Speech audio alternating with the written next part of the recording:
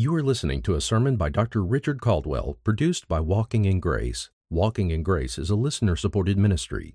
If you'd like to know how you can help these messages reach more people, visit walkingingrace.org/media. Matthew chapter 20 is where we will be in our study of God's Word tonight, Matthew chapter 20. We read beginning with verse 1, we'll read down to verse 16. Jesus says, "For the kingdom of heaven is like a landowner who went out early in the morning to hire laborers for his vineyard. Now, when he had agreed with the laborers for a denarius for the day, he sent them into his vineyard. And he went out about the third hour and saw others standing idle in the marketplace. And to those he said, 'You also go into the vineyard, and whatever is right, I will give you.' And so they went. Again, he went out about the sixth and the ninth hour and did the same thing. And about the 11th hour, he went out and found others standing around, and he said to them, 'Why have you been standing here idle all day long?' They said to him, 'Because no one hired us.' He said to them, 'You go into the vineyard too.' Now when the evening came, the owner of the vineyard said to his foreman, 'Call the laborers and pay them their wages, beginning with the last group to the first.' And when those hired about the 11th hour came, each one received a denarius. And when those hired first came, they supposed that they would receive more, but each of them also received a denarius. Now when they received it, they were grumbling at the landowner, saying, 'These last men have worked only 1 hour, and you have made them equal to us, who have borne the burden of the day and the scorching heat.'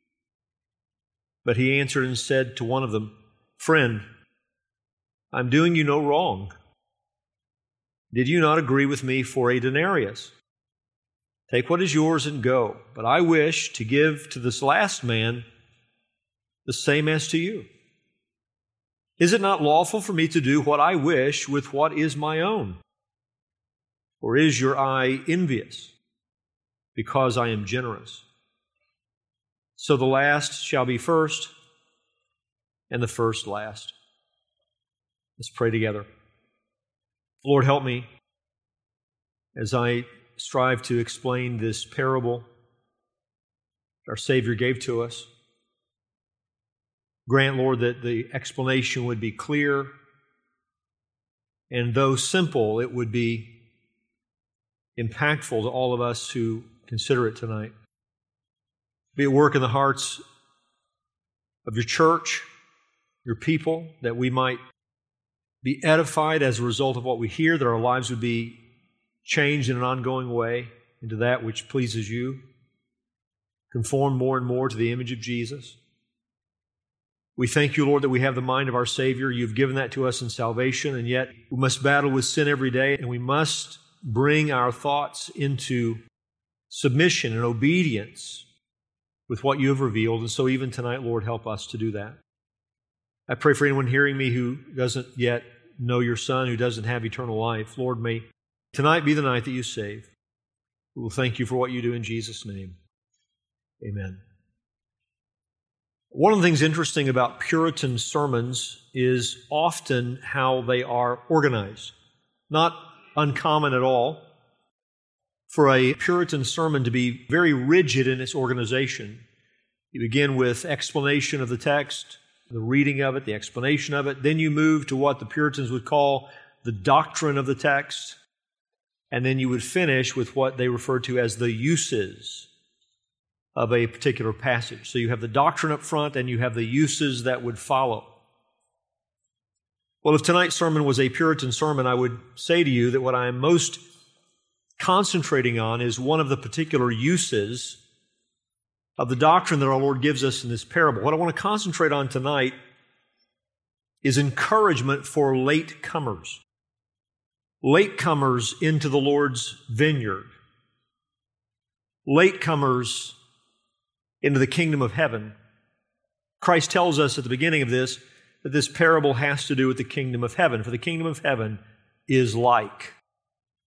And when he talks about the kingdom of heaven, he's talking about the realm of salvation. This parable has meaning for what you and I are experiencing right now in this life after the Lord has saved us, and this parable has meaning as we think about our future. As we think about a future literal kingdom, a 1,000-year kingdom on the earth, and then we think about the eternal kingdom that will follow that. This parable applies to all of it, to what we're living right now and to what our future is going to hold. We're going to look at this parable under 4 headings. Number 1, what the parable describes. Let's just take note of the details. What is our Lord describing in the story that He tells? Second, what the parable teaches. What is the main point of the parable?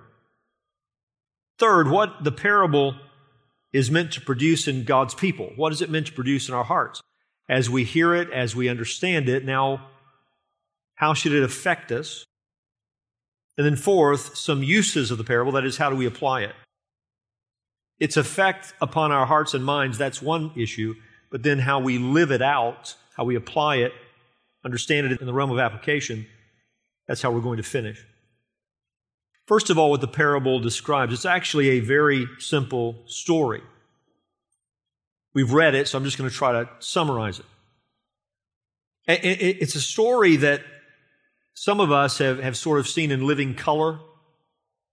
Years ago when we lived in the little town of Elgin, especially in the days when the church was in a temporary place, we were meeting on a street corner in downtown Elgin, early in the morning on weekday mornings, you would see day laborers gather on the particular corner where our church met.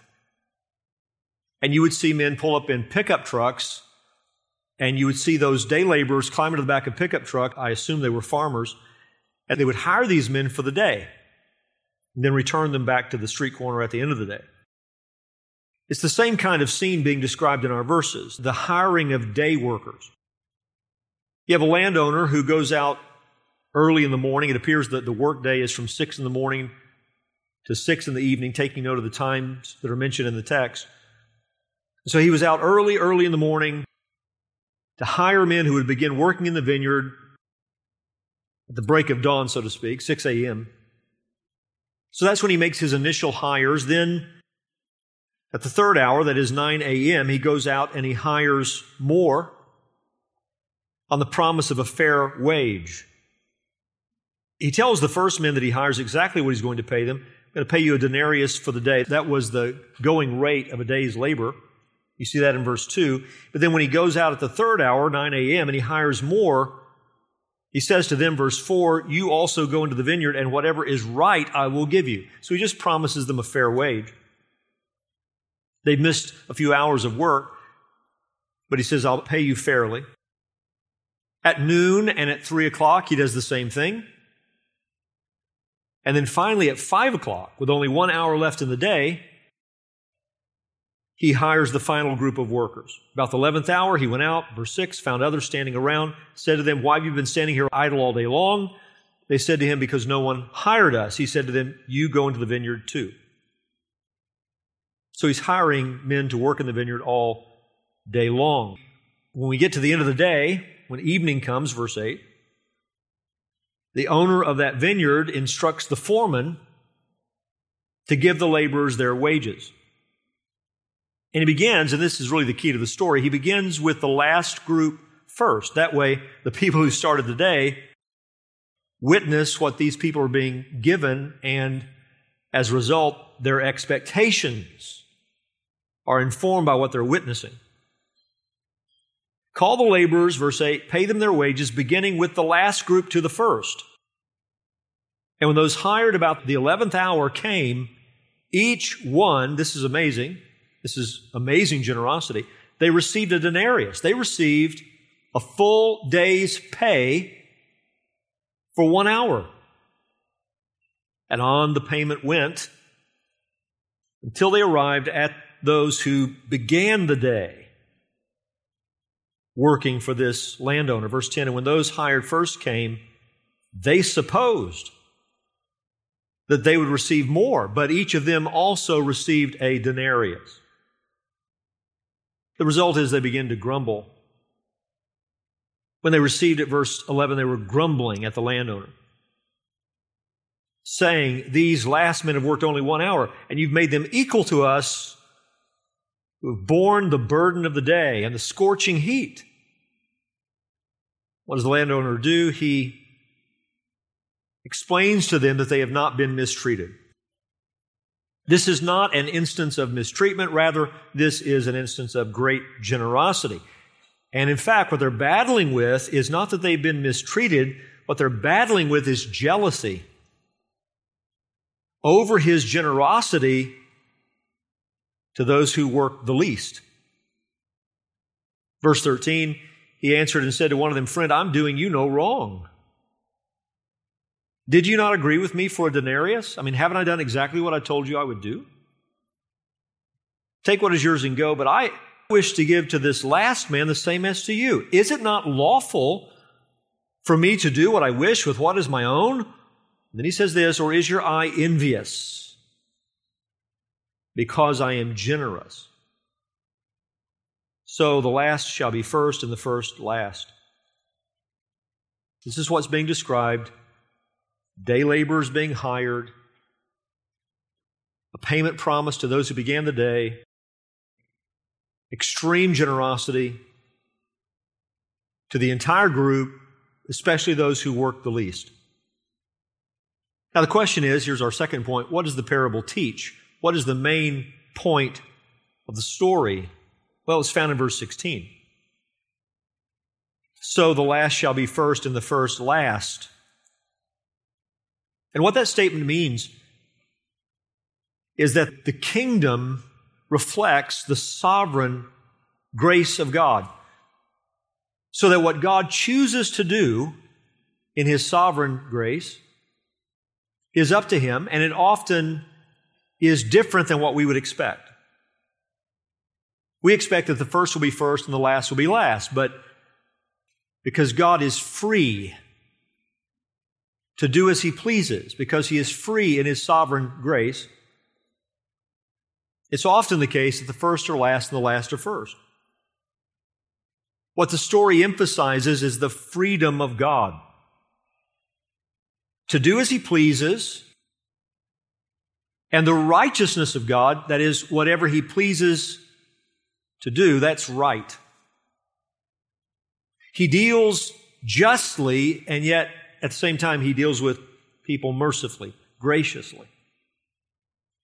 The way that Jesus dealt with the rich young ruler demonstrated that salvation is by grace alone in Christ. The rich young man thought he had kept the commands of God. Christ, through His questions, probes the man's conscience until finally the man understands, you have not kept all the commands. In fact, you're violating the greatest command, the greatest two commands. You don't love God with all that you are. You don't love your neighbor as yourself. Reduces that man to the point where he ought to have been humbled, yet offers him all the treasures of heaven if he'll just turn from life as he's known it and trust in the Son of God. You can be saved, but it's going to be by grace, not by your works. And the man refuses that, walks away grieved. And then Christ demonstrates the graciousness of salvation to His own disciples, as we saw this morning, as He explains that encounter and reflects on that encounter and applies that encounter and tells them no matter what you've lost in following Him, the disciples exclaim, "We've left everything to follow you." Yes, but whatever you've lost, you've gained 100-fold more. You have been dealt with very graciously. You don't lose anything. You gain everything. And then He gives a parable about the equality that's found in the kingdom of heaven.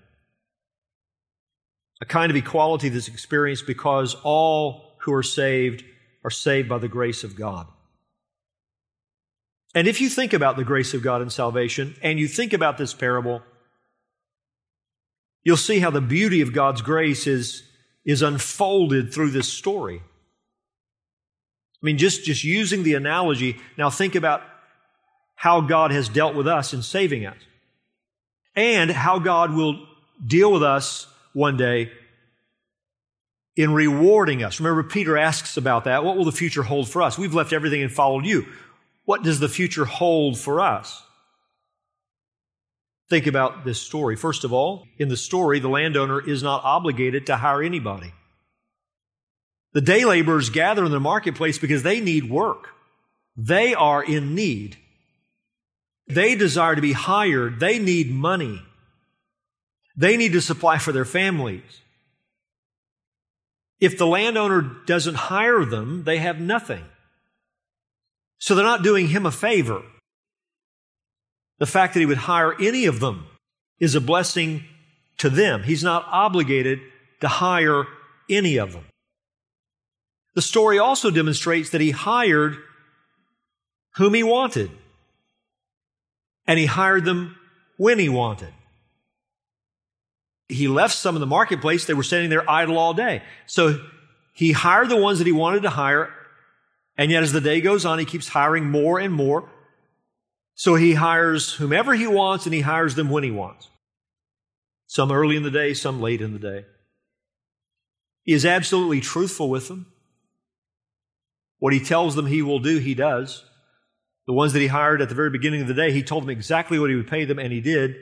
He promised a fair wage to those who followed, and he paid those people exactly what he paid the first ones, and then he was extremely generous to the last group, paid the same amount for working 1 hour. So he pays them what he says he will pay them, yet he pays them what he wants to pay them. What does all of this illustrate? It illustrates the freedom of the landowner. In fact, he says that, doesn't he? Verse 15, is it not lawful? Don't I have the right to do what I wish with what is my own? This is what's being stressed in the story. The landowner's absolute freedom in this situation. And so what is also illustrated is God's freedom in His grace. Because salvation is all of grace. It is God's right to bring into His kingdom and family whomever He wants. No one is owed salvation. He didn't have to save any of us. And He can treat us all equally if He wants, regardless of the time of the day that we were brought into His service, so to speak. Whether we were saved young or whether we were saved in our older years, whether we spent years serving Christ or we spent a day serving Christ or an hour serving Christ. If He were to save us on our deathbed, He can give us in the eternity to come whatever He wants. That's the lesson. Third point, what then is the parable meant to affect in us? How is it meant to inform our minds and hearts and attitudes? What is this knowledge meant to change in us? Peter's just said, we left everything to follow you. And they had. I mean, they literally had.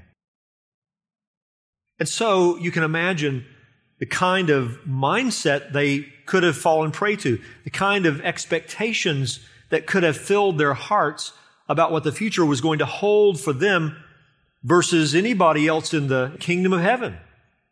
You know that more than once they came to the Lord Jesus asking, at one point sending mom to ask, talk about the two of the disciples, to ask, what place will my sons have in your kingdom?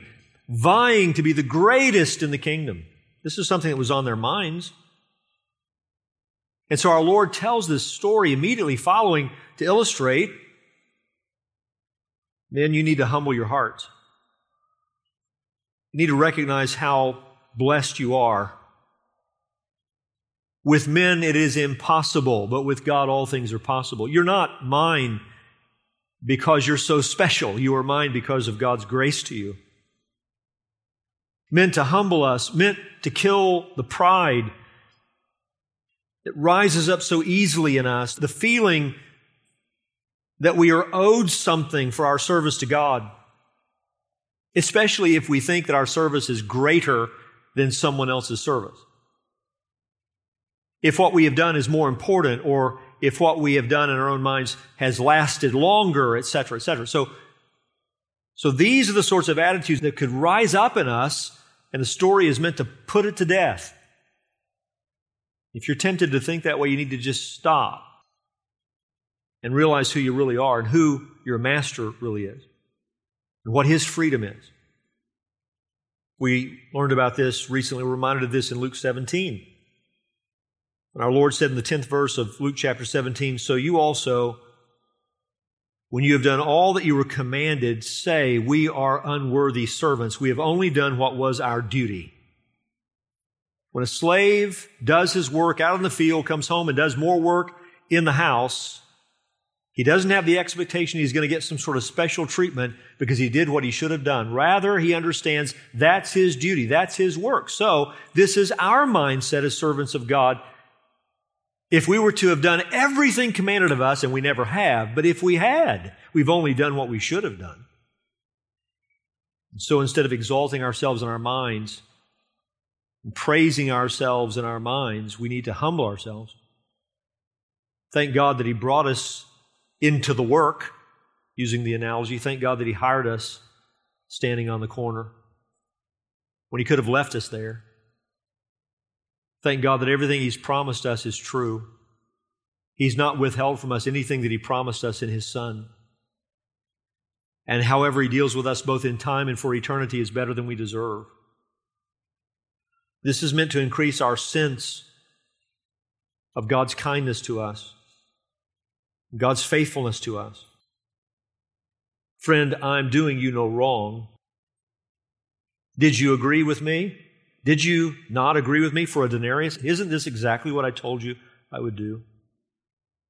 Which brings us to the fourth thought tonight, that is application, some uses of the parable. How might this parable be applied? Let me mention a few ways. First of all, think about salvation history. An application from the standpoint of salvation history.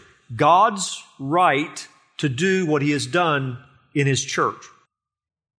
From the standpoint of salvation history, we Gentiles, most of the people in this room are not Jews. Most of the people in this room are Gentiles. We Gentiles come late in the history of redemption. And yet we stand on equal ground with Jewish believers. This is not to deny that God has a plan for the nations in the everlasting future that is coming. There's a plan for the nations in the millennial kingdom. There's a plan that's going to involve a recognition of nations in the eternal kingdom. But we all come to God the same way, through Jesus Christ and Christ alone. You and I did not have to become Jewish proselytes in order to be a part of the people of God. And the Bible teaches so clearly that in the new covenant, we are all one new man in Jesus Christ. We all stand in the same place, in the grace of God in Christ. And you can imagine how a Jewish believer might be tempted to say, is this right? I mean, we've been standing under the heat of the sun longer than these Gentiles have. Think about how the Jewish people have suffered through many persecution, mistreatment, identified as the people of God. But now the dividing wall has come down, and in the church there's absolute equality. What have the Gentiles done to deserve equal treatment? Here we are standing 2,000 years into the church's history, and we now, for our entire lifetime, we have known Gentile-dominated Christianity. It's a temporary hardening, but Israel has been hardened. So most of the people being converted are not Jews, they're Gentiles. But imagine being a part of that first generation of the Lord's church after the day of Pentecost. Think about what it was like to see this huge influx of Gentile believers coming out of paganism. And you're saying that they don't have to embrace our Jewishness. We're a people who've been raised under the Mosaic system. We're a people who've been paying attention to the law of Moses. We're a people who have evidenced a conscience toward the one and only true and living God. And now you're saying we stand on absolute equal footing with people being saved out of mysticism and paganism. Yeah, that's exactly right. Well, is that right? Is that fair? Well, it's absolutely just, because no one deserves to be saved. and it's gracious. It's merciful. That those who have come late in the day, so to speak, have the same reward as those who began the day and have been serving the Lord in the scorching heat and have endured much hardship. God is free in His grace to do what He pleases, and it's right, whatever He pleases to do. This is also to be applied from the standpoint of individual salvation. This humbles all of us if we think about it much. Some of us were saved. I'm not one of them. I've told you I was delivered, rescued by the Lord in my teenage years, but some of us were saved in our early childhood years. And so some of you have served the Lord for 40, 50, 60 years, 70 years. And here's this person who has lived a wasteful life all their days, and they come to Christ on their deathbed and will share in the same eternal glory as you. And you and I have lived our lives in relative ease in the United States, but imagine someone who has suffered as a believer all their life in a persecution-torn nation. And maybe even the person being saved on their deathbed was the persecutor. And now we're going to share in the same heaven, in the same glory, with the same glorious gifts from God? Well, that's right. Why? Because none of you deserved it. The one who's been serving all day long didn't deserve it, and the one who was saved on the deathbed didn't deserve it. It's all the grace of God. And He can do as He pleases, and what He does is right. So it has an application when you think about salvation history. It has an application when you think about individual salvation history. But here's the use of the doctrine that I especially wanted to stress tonight.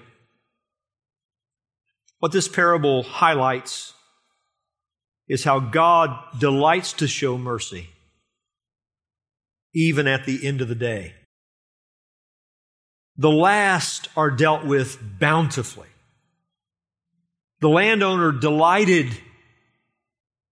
in generosity. And in fact, he was saying in the story, are you battling with an envious eye? Is there a jealousy going on because of how generous I've been toward these who are rewarded just like you when they've only been in the field for an hour? This is our God. He delights in showing mercy. So I want to encourage latecomers, or you could call them life wasters. You ever known someone like this? They say, oh, how I wish I had come to the Lord when I was young. Oh, how I envy you who have served the Lord all your days. Oh, how ashamed I am that it took me this long to understand the gospel. It took me this long to soften my heart and bow my knee. I've wasted most of my life. And here I am coming to know Jesus at the very end. Now, this parable should encourage you. It reminds us that we all start life in the same place, estranged from God. No one is born a member of God's family and kingdom. You have to be born again. The Lord has to save you to make you a member of His family. All born with the same need, forgiveness of our sins. This was our greatest need. The forgiveness of our sins and the changing of our very natures.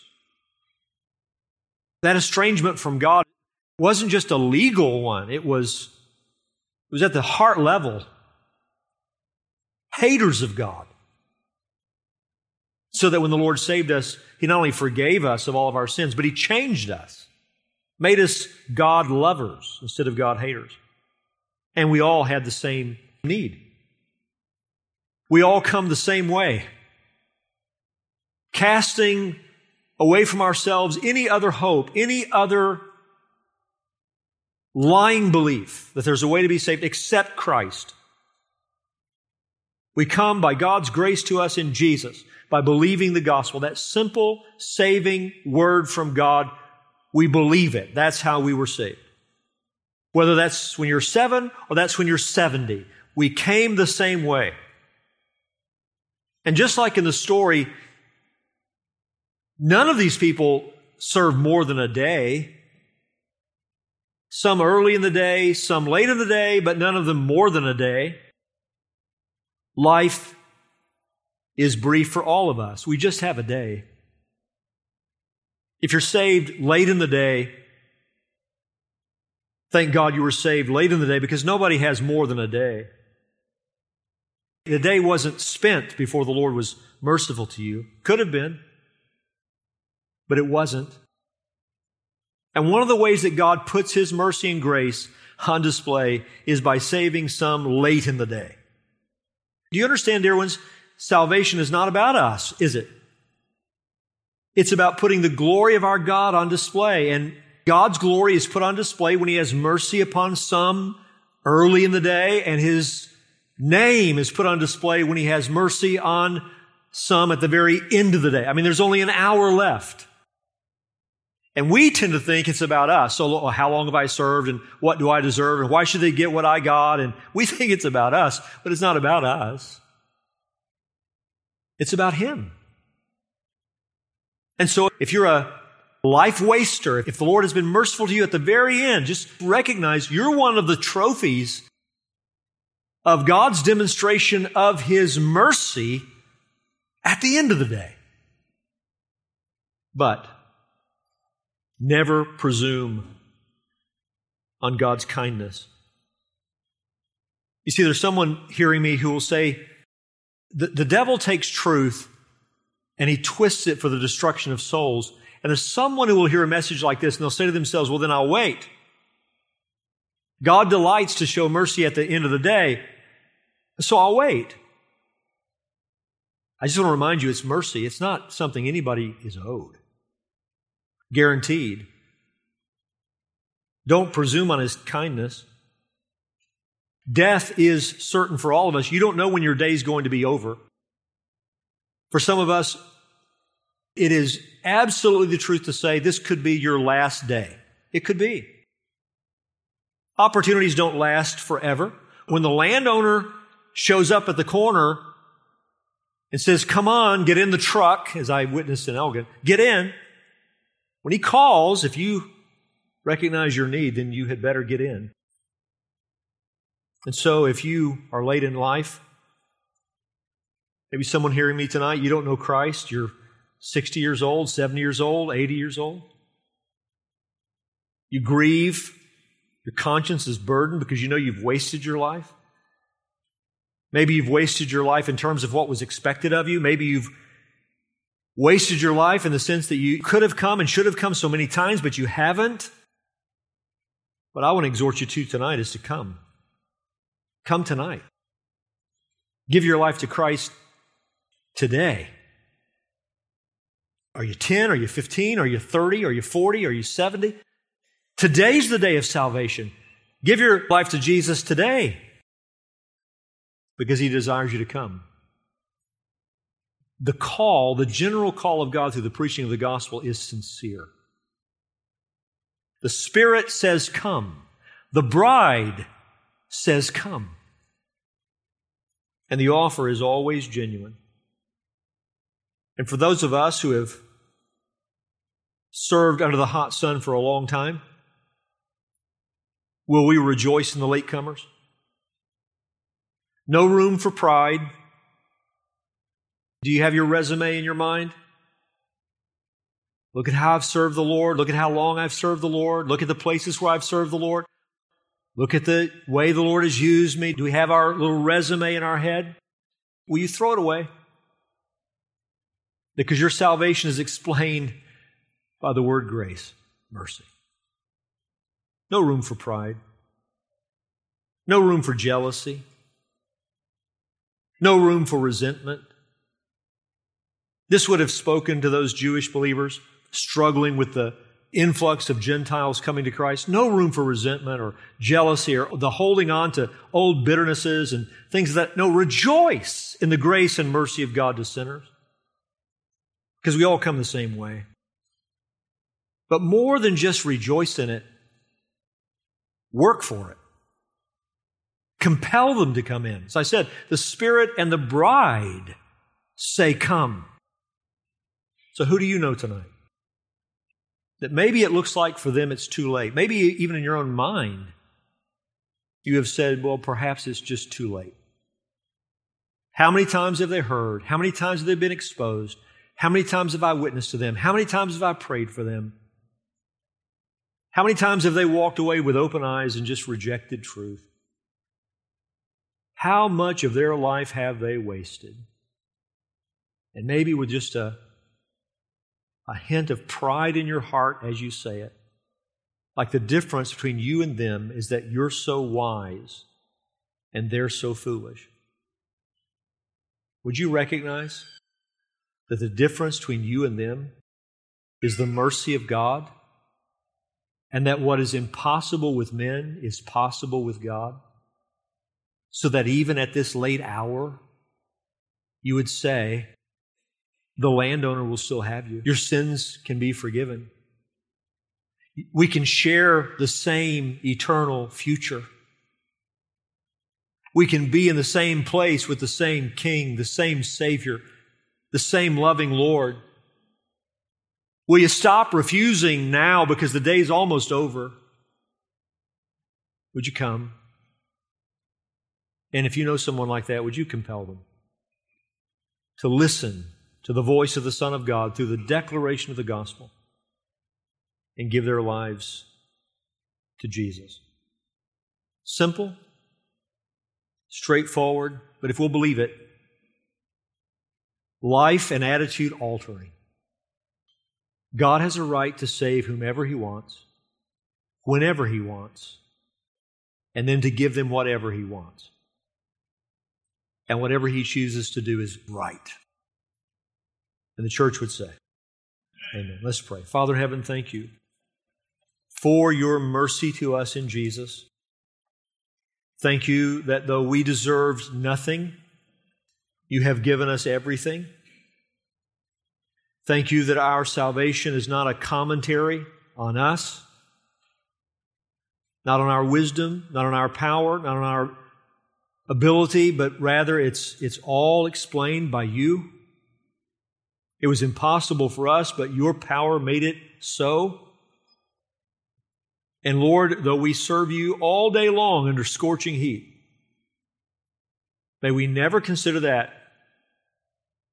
to be something in which we boast or are exalted, but rather as slaves we say, I've just done what I should have done. And may we, in fact, Lord, be full of gratefulness for your kindness to us, to make us your own, for you didn't have to. And may we rejoice in your mercy to latecomers. May we rejoice to see a life that's been largely wasted, rescued, even if it's at the very end, and to see how it puts your name on display. You're a God of absolute justice, but you're a God of unbelievable mercy.